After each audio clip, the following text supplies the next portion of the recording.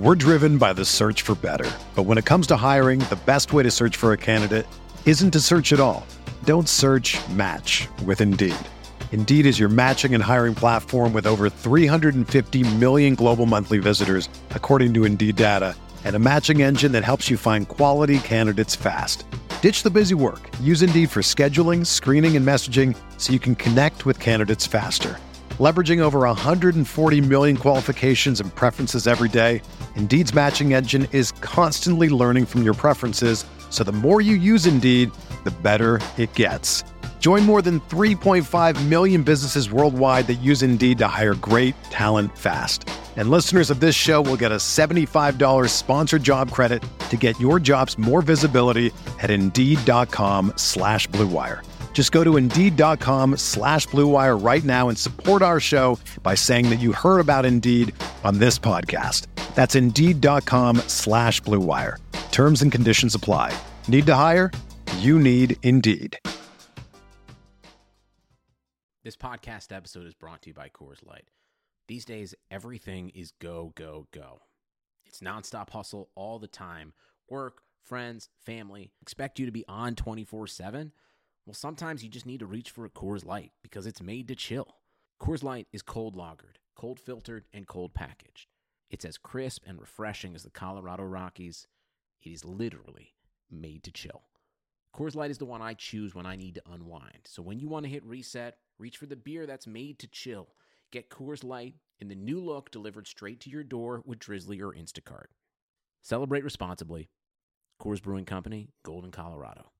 You can't control what's outside your home, but you can control what comes in. Because Clorox disinfecting wipes kill 99.9% of viruses and bacteria, including COVID-19 virus, when used as directed on hard, non-porous surfaces. So whether it's from dirty doorknobs, dirty shoes, or something else, outside germs won't stand a chance. When it counts, trust Clorox. Kill Pseudomonas, Salmonella, and influenza virus type A2. Kill SARS-CoV-2 on hard, non-porous surfaces. Use as directed.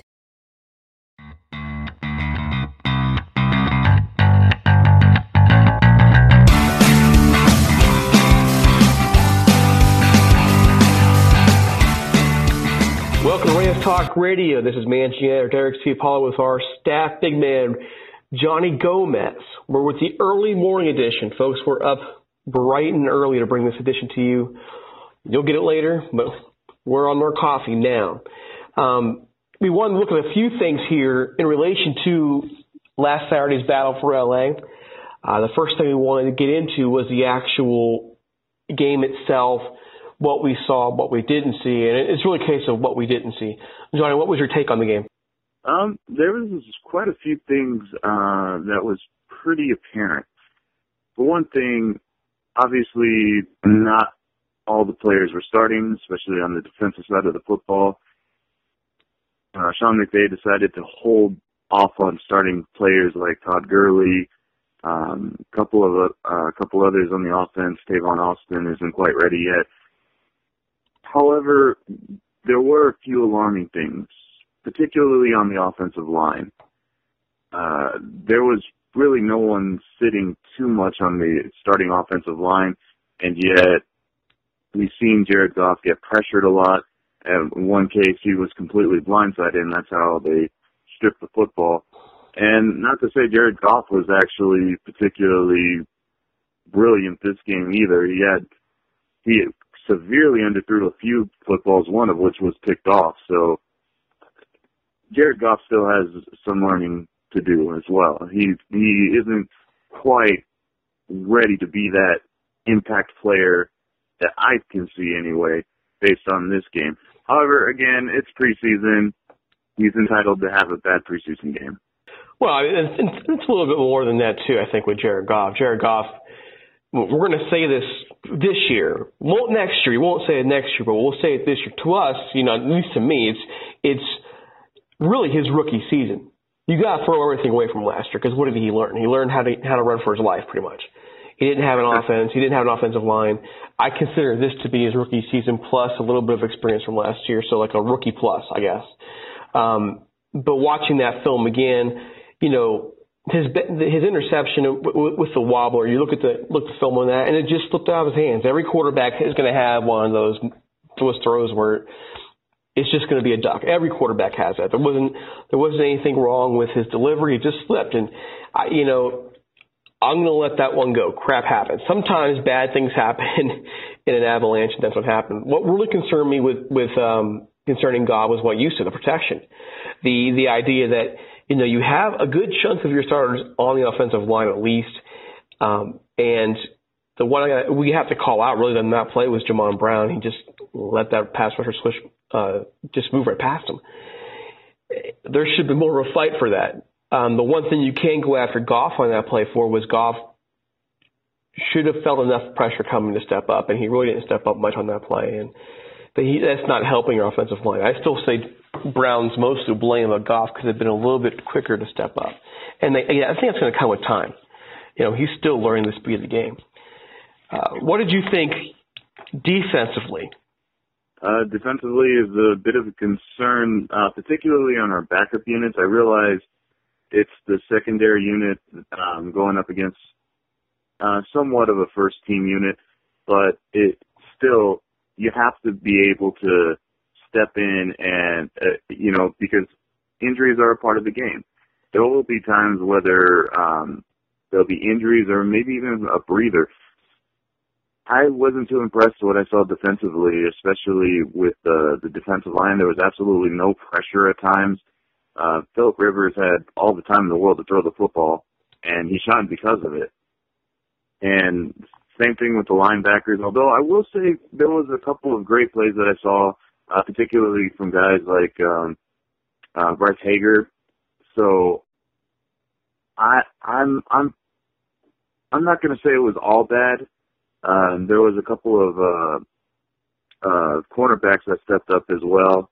As the game went on, guys like Hatfield, it wasn't all bad, but still, it is a bit of a concern, and I think this is maybe what Sean McVay was trying to also call out, also to get a feel of what he has to work with, just in case some of these starters aren't able to go.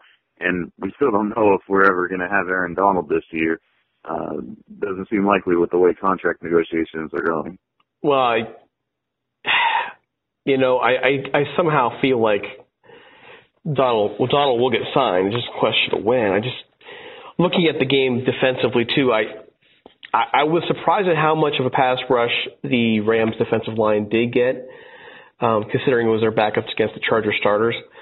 They did get some movement up there, just not quite enough. I think once we get the core guys back, the pass rush will be prominent, especially, if Aaron Donald's back in the game. The secondary does have concerns. It does have concerns. The back part of the defensive backfield is not stable at all. Going beyond Trumaine Johnson and Kayvon Webster, what do you really have? And that's what concerns me. Do you have any? We were talking now, thinking nickel coverage, dime coverage. What happens in passing situations? Because what I saw in there I saw a secondary that just wasn't ready.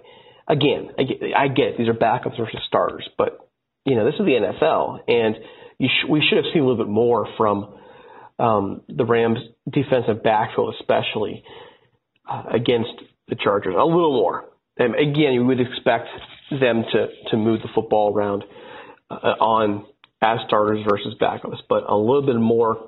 This is the NFL. What are you thinking with Aaron Donald? Are you thinking not at all this year? Or are you thinking? The ball is really in his court, honestly, because he has all the right to hold out. The dude's just making a little above $1 million, and he's being paid as one of the lowest paid defensive tackles in the league. I believe I read somewhere that he was 31st in the league. Yeah, 31st. And yeah, so in my opinion, if I was him also, I'm not going to play on my rookie contract.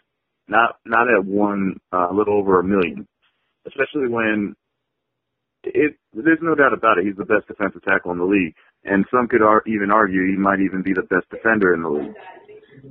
So if I'm Aaron Donald, I'm holding out until I get an offer that I want. And I don't know how legitimate it was between the 6-year, $120 million. Me personally, I think that should have sufficed. But if he doesn't feel like that's good enough, you know, who's to really judge, you know, whether or not he should or shouldn't? The fact is, he's not getting what he wants, and he has all the strings pulled right now. Well, that's the thing about a rookie contract, especially he's not the number 1 pick of the draft. He's like, I think, number 13. When with that sliding scale, you're going to wind up being in that position. But it's still his rookie contract. And yes, he should be paid higher, but he also right now has 2 years left on his deal. By him holding out, you're looking at, you know, what is it? You know, he's under control now potentially for 4 more years. 2 franchise years, 2 contract years. And he doesn't get a year of service next year in the NFL if he's holding out. So if that's the case, then we're in a position to see a long-term issue with him when it really shouldn't be a long-term issue. That's why we could say, yeah, the ball's in his court, but the Rams really have the leverage here. He's not going to get any younger. The longer he holds out, to me, the more and more he becomes the loser in this. What happens? This Rams team is going to be better than people think. I think that's becoming clear. What happens to this team that's out there competing for a playoff spot, and he's not in the game? What does that do to the team aspect? Well, definitely, he actually, you're right in the sense that the team does have access to, you know, really putting a lot more leverage on the situation because he is under contract for 2 more years. But at the same time, there's no denying the difference maker that Aaron Donald is. And if the Rams want to do a serious run, he needs to be on the team. He needs to be that force in the middle. You know, this is the guy that needs to be there, especially considering how thin the Rams are, especially at defensive tackle. Had to resort to signing Teron Walker again. Yeah. So that just kind of screams desperation for me. It does, but also on the flip side, we're probably going to see a couple decent defensive tackles released, you know, with cuts this week as well. The thing is we still have where we have actual value on the field versus numbers. The Rams set a dangerous precedent because in the past they have been willing to negotiate on that 4th year. And so now you have Aaron Donald coming in saying, look, I should be the highest paid defensive tackle in the league. I'm getting paid $1.8 million this year. You've done it before. Why can't you do it now? Well, the reason why they can't do it now is because he's going to demand $20 million a year. This is a team that's been playing out the salary cap for years now and trying to get it just right for this upcoming offseason. All of a sudden to have a 1.8 to go to a $20 million cap hit within a year is a problem. And that's where we're going to have this issue. We still have renewals coming up for multiple players.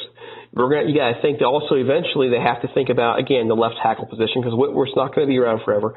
They have to think about re-signing Sammy Watkins now. And, you know, this upcoming draft class, paying them as well, and probably looking for a cornerback this offseason. We're going to lose Trumaine Johnson. That's a cornerback going bye-bye. Yeah, I think at least one gets signed in free agency, and probably a highly drafted cornerback in this upcoming April. So the Rams paint themselves in a corner to a degree, but it's a matter of precedent. And so with Aaron Donald missing now, I don't know what the solution is. Well, that's just the thing. The only solution is to create more space. And there's a lot of unnecessary contracts. And we could start with Tavon Austin. Tavon Austin, I know there are some that don't want to give up hope on Tavon because the potential is still there. And we keep kind of going back saying, oh, this is the year he's going to break out. You know, Jared Goff is here now. You know, this is the year he's going to break out. Jared Goff actually has a left tackle now. You know, this is the year he's going to break out. Well, now we have Sammy Watkins. Farrell Cooper was drafted to, be a compliment to him. But if you have Sammy Watkins plus Farrell Cooper, have a couple of other speedsters on the roster, is there really a need for Tavon Austin at this point? And, would he be a nice luxury? Absolutely. But considering everything you just mentioned, plus we're trying to get Aaron Donald signed, I just think it would be better to trade him away, maybe get some draft picks out of him. I doubt you get much out of him, to be honest. Well, the problem is looking at his contract. This year alone, he's got a base salary of $3.5 million. That's decent. But the problem is right now his cap hit for anybody that takes him is $14.97 million. His dead cap is $19.97 million. That is a massive hit in anybody's salary cap. Next year it goes down to $5 million for dead cap, $8 million overall. What really the Rams are probably going to have to do and rethink this, and it's something they've done in the past, is renegotiate this deal. They've done it multiple times in the past where they've renegotiated contracts. The extension, it was a big mistake on their part. Let's just be honest about that. The extension, they paid them too much. And so now you're in a position where we have other players that need to be paid. If I'm the Rams right now, I'm looking back at Aaron Donald, there has to be some kind of compromise deal where you sign. The cap issue right now to me is front loaded because you already have whatever you have. You already have what the cap is for this year. Well, let's look that up real quick here. Let's make sure you got this right. For the Rams right now, cap space at the moment, they have their highest paid guy at Jermaine Johnson, $16.7 million. Okay, that's the killer. He's not going anywhere now. No one's going to pay him that much for this year. Okay, now the overall for this year right now, in terms of cap space, they have about $6 million available. Okay, so $6 million available to spend. Looking at the numbers here, add that to what I would want to do is you probably do need to make an expensive cut or two here in training camp, and try and pay Aaron Donald up front.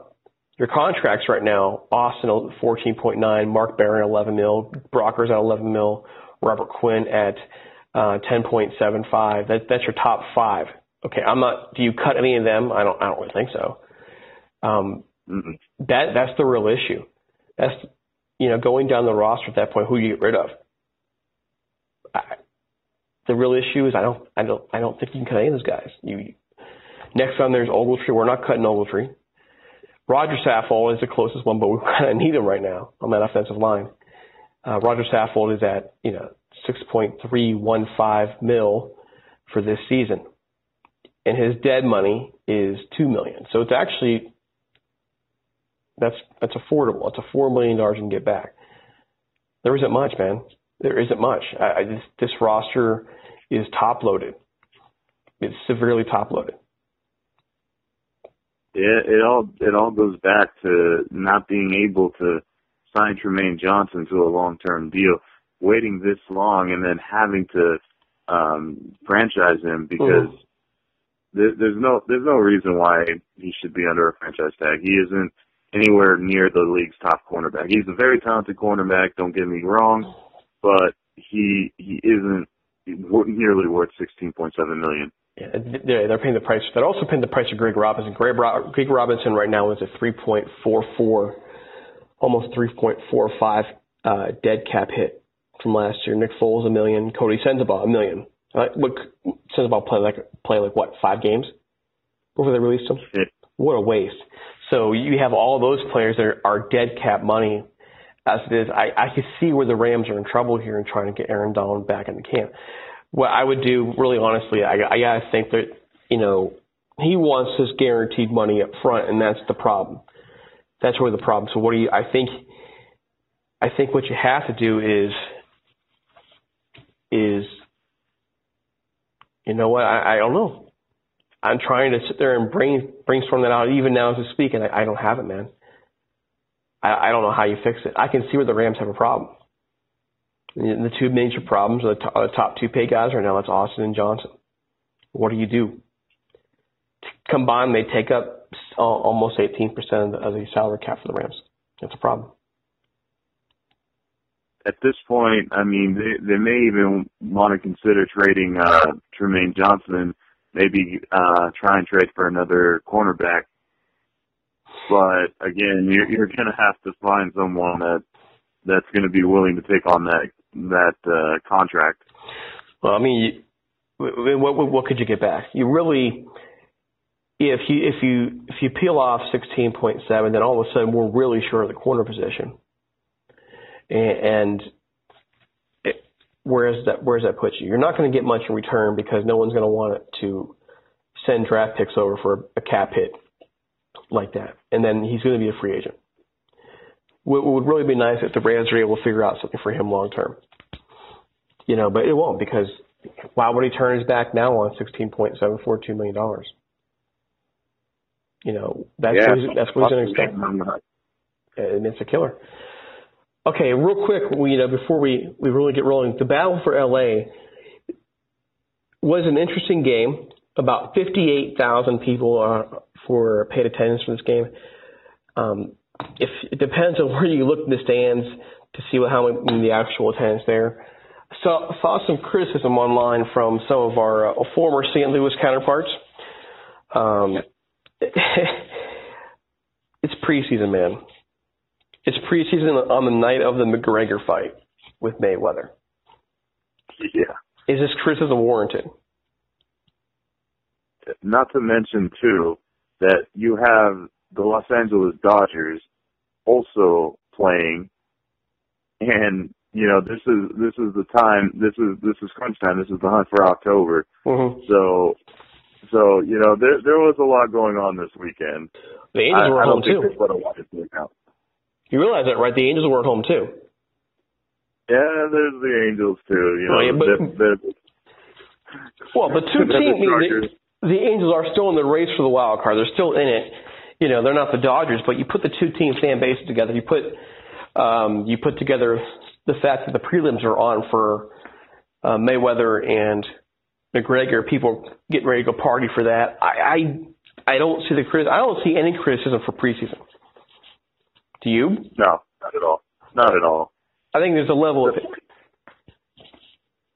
The fact that there was 58,000 people there, I thought was pretty impressive considering everything you just mentioned.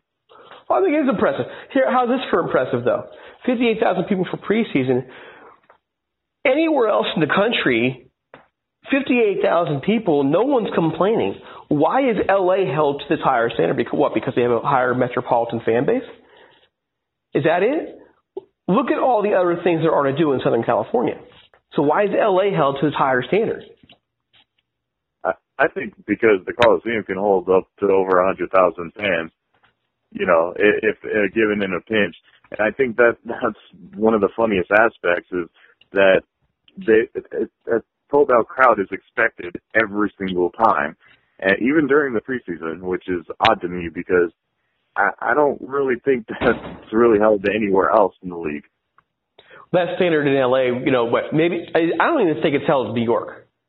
For the Giants and Jets. No, if there's 58,000 fans at a Giants or Jets game, that's great attendance. If there's not, nobody cares. But yet we still have folks, these armchair quarterbacks are in the league, complaining about LA attendance. Even the Chargers game, 21,000, the last Chargers home game, to me, it's SoHub, it's preseason, who cares? I mean, who really cares? I would think, given the fact that it's a new season, new team in town, that you would want to get more there, but I don't, it's preseason, man. It's preseason. But I think part of the reason why these, former St. Louis fans were kind of scoffing at the idea is because they were envisioning like a sort of battle for LA, like a super game out of this. This was not a game that was taken very seriously as looked upon as what Sean McVay did. He didn't put in our starters. He was literally just evaluating our backups. This wasn't a game worth, getting excited over. It's exciting because, football's back, and that's why it's exciting. But other than that, there was no reason for there to be a sold-out crowd, especially given all the things that were going on this past weekend.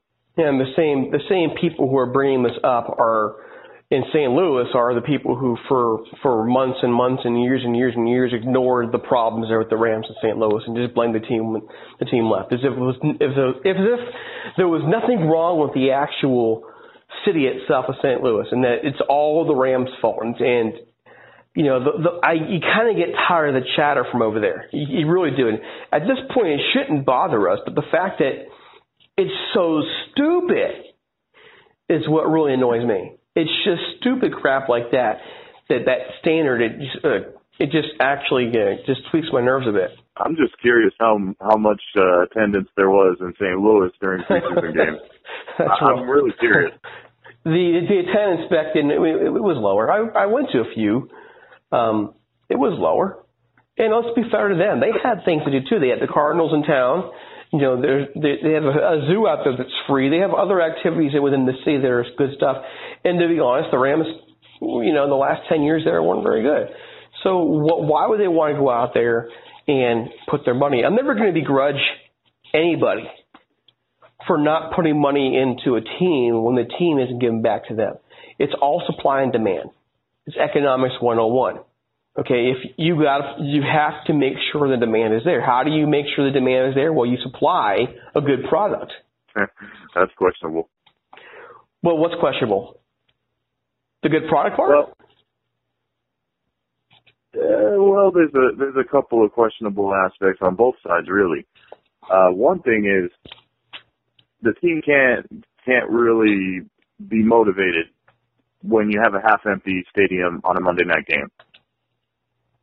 And probably worse than half. But at the same time, how many winless, or not winless, but let me give the Rams a little credit. How many low winning percentage seasons did the Rams have in St. Louis also? So that did factor in a lot. It does. But at the same time, if you are a true fan, you are going to go to the games. Yeah, I gotta disagree for this reason, okay? All right, this is the NFL. You are paid to play the game. You are paid to play a game that you love, and you are paid to basically go out there and try to win a championship. So for the team to be not motivated because there's not fans there, well, yeah, I mean, nobody can deny the emotional aspect of having a full crowd there, but you're there to win a game, okay? And you can't dispute true economics. You can't. You get the true economic is supply and demand. If who wants to pay for a bad product? The true fan aspect to me, why am I going to go pay $50-$60 to go sit in a football stadium to watch my team get their butt kicked? Where I can go at the Buffalo Wild Wings, eat wings for $10-$15, had a couple more beers, and watch every game that's available in the NFL that weekend. Well, I can answer you. I can actually answer that, actually. You see, I was very young, admittedly, when the Rams left Los Angeles. I was probably 4 or 5 years old, so I was pretty young at the time. However, I was still old enough to remember what it was like to go to a game. And yes, at the time, my team was pretty sorry. They were losing all kinds of games, but you know what? I still enjoyed the experience. It was still very meaningful to me. Now, I had to watch them leave, and I'd give anything to get this team back. Well, a little over 20 years later, they come back, and now I'm grateful, and I don't care if they're getting their butts handed to them by the Falcons. But don't you see that? That is the supply and demand aspect related to you. For you, as a fan, the demand for you is that you wanted your team. That's all that matters, okay?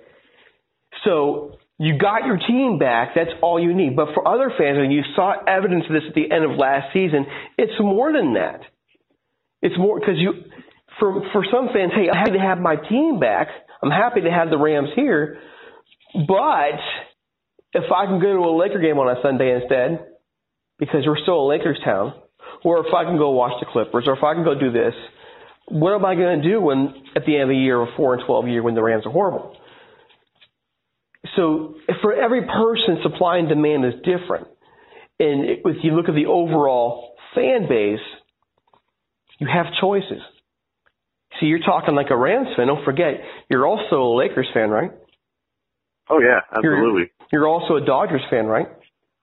Oh okay. Yeah. All right. So let's say the Dodgers are in the World Series and they have a game on Sunday, and you have the opportunity to go to that game. Are you going to go to the Rams game that day or the Dodgers game that day? Oh, if we're talking about time, it's also been quite a few times since I've seen the Dodgers in the World Series. In fact, I haven't been born since the last time the Dodgers went to the World Series. So yeah, I'm going to choose the Dodgers. Yeah, See, that's what I'm talking about, supply and demand. There are so many factors to it. So I can't really go with the question of true fan, because if you're saying you're a true fan, you're going to go, well, there's 100 different factors that can play. And for me, for the Rams, I stuck with the team when they moved to St. Louis, just like you did. I actually had more opportunities to go to a game there when they were in St. Louis. Written about them for years. My supply and demand ratio is going to be different than yours. And so for every fan, it's an individual level. But here's the thing. Let's shift this. The Chargers are there now. What is this battle of LA? I know we're running out of time here. We need to go. But let's end it with this. Where are you in this battle for LA? Let's try and think objectively. We're Rams supporters here. What's this battle looking like what's it looking like out there?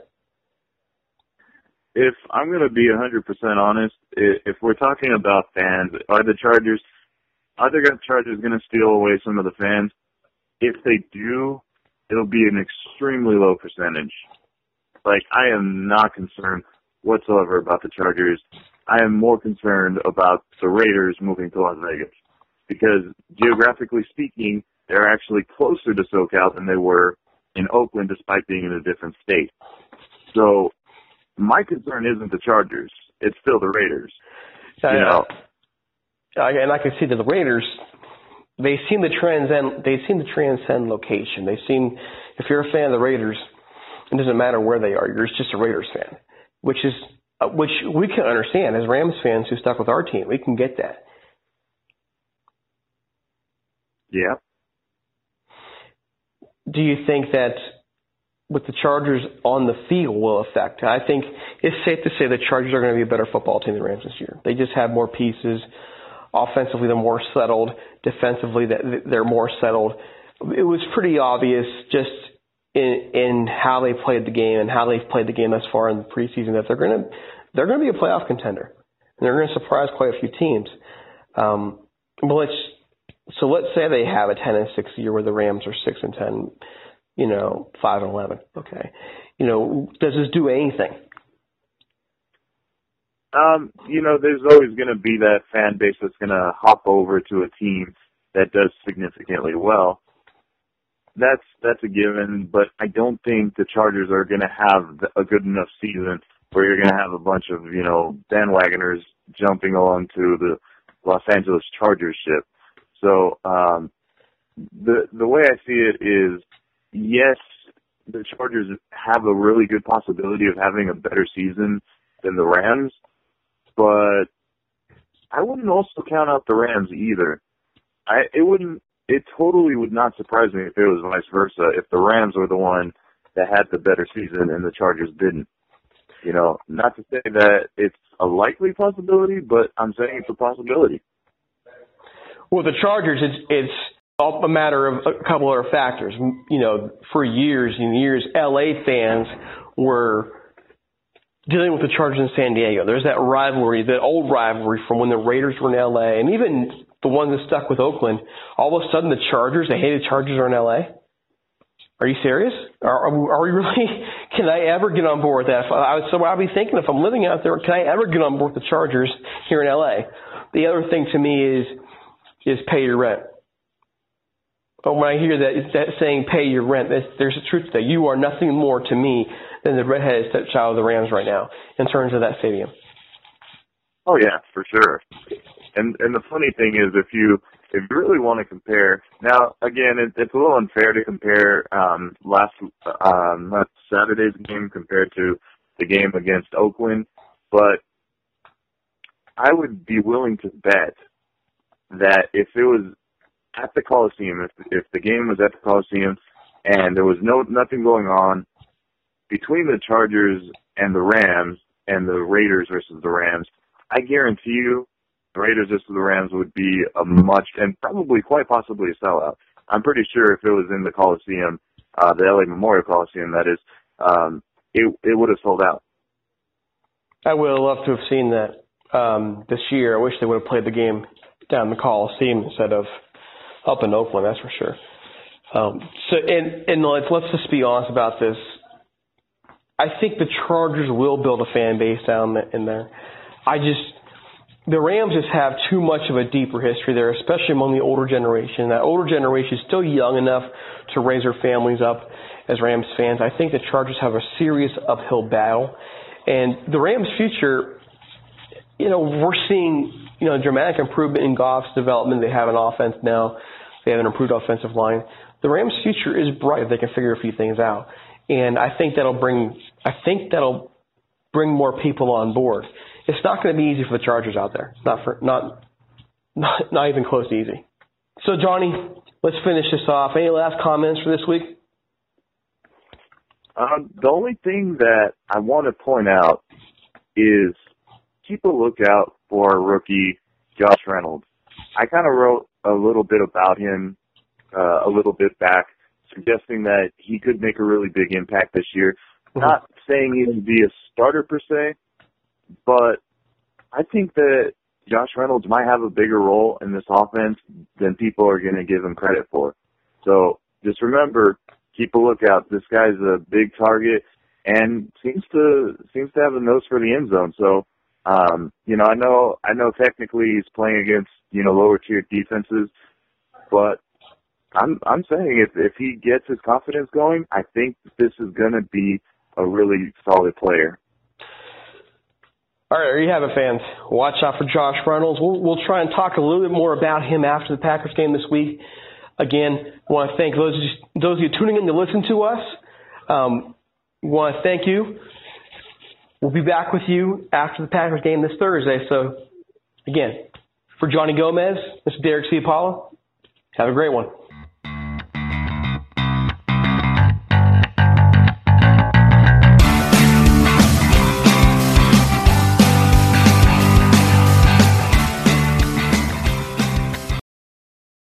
You can't control what's outside your home, but you can control what comes in. Because Clorox disinfecting wipes kill 99.9% of viruses and bacteria, including COVID-19 virus, when used as directed on hard, non-porous surfaces. So whether it's from dirty doorknobs, dirty shoes, or something else, outside germs won't stand a chance. When it counts, trust Clorox. Kill Pseudomonas, Salmonella, and influenza virus type A2. Kill SARS-CoV-2 on hard, non-porous surfaces. Use as directed.